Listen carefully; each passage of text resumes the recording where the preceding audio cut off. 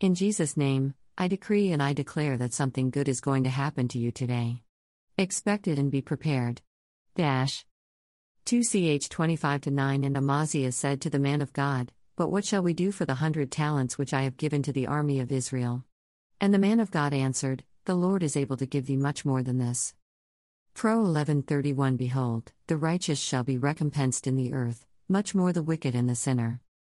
Matt 6:30 Wherefore, if God so clothe the grass of the field, which today is, and tomorrow is cast into the oven, shall he not much more clothe you, O ye of little faith?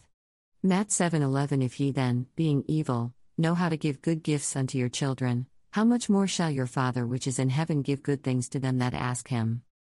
Luke 11:13 If ye then, being evil, know how to give good gifts unto your children, how much more shall your heavenly Father give the Holy Spirit to them that ask him? Luke 12:24 Consider the ravens, for they neither sow nor reap, which neither have storehouse nor barn, and God feedeth them, how much more are ye better than the fowls?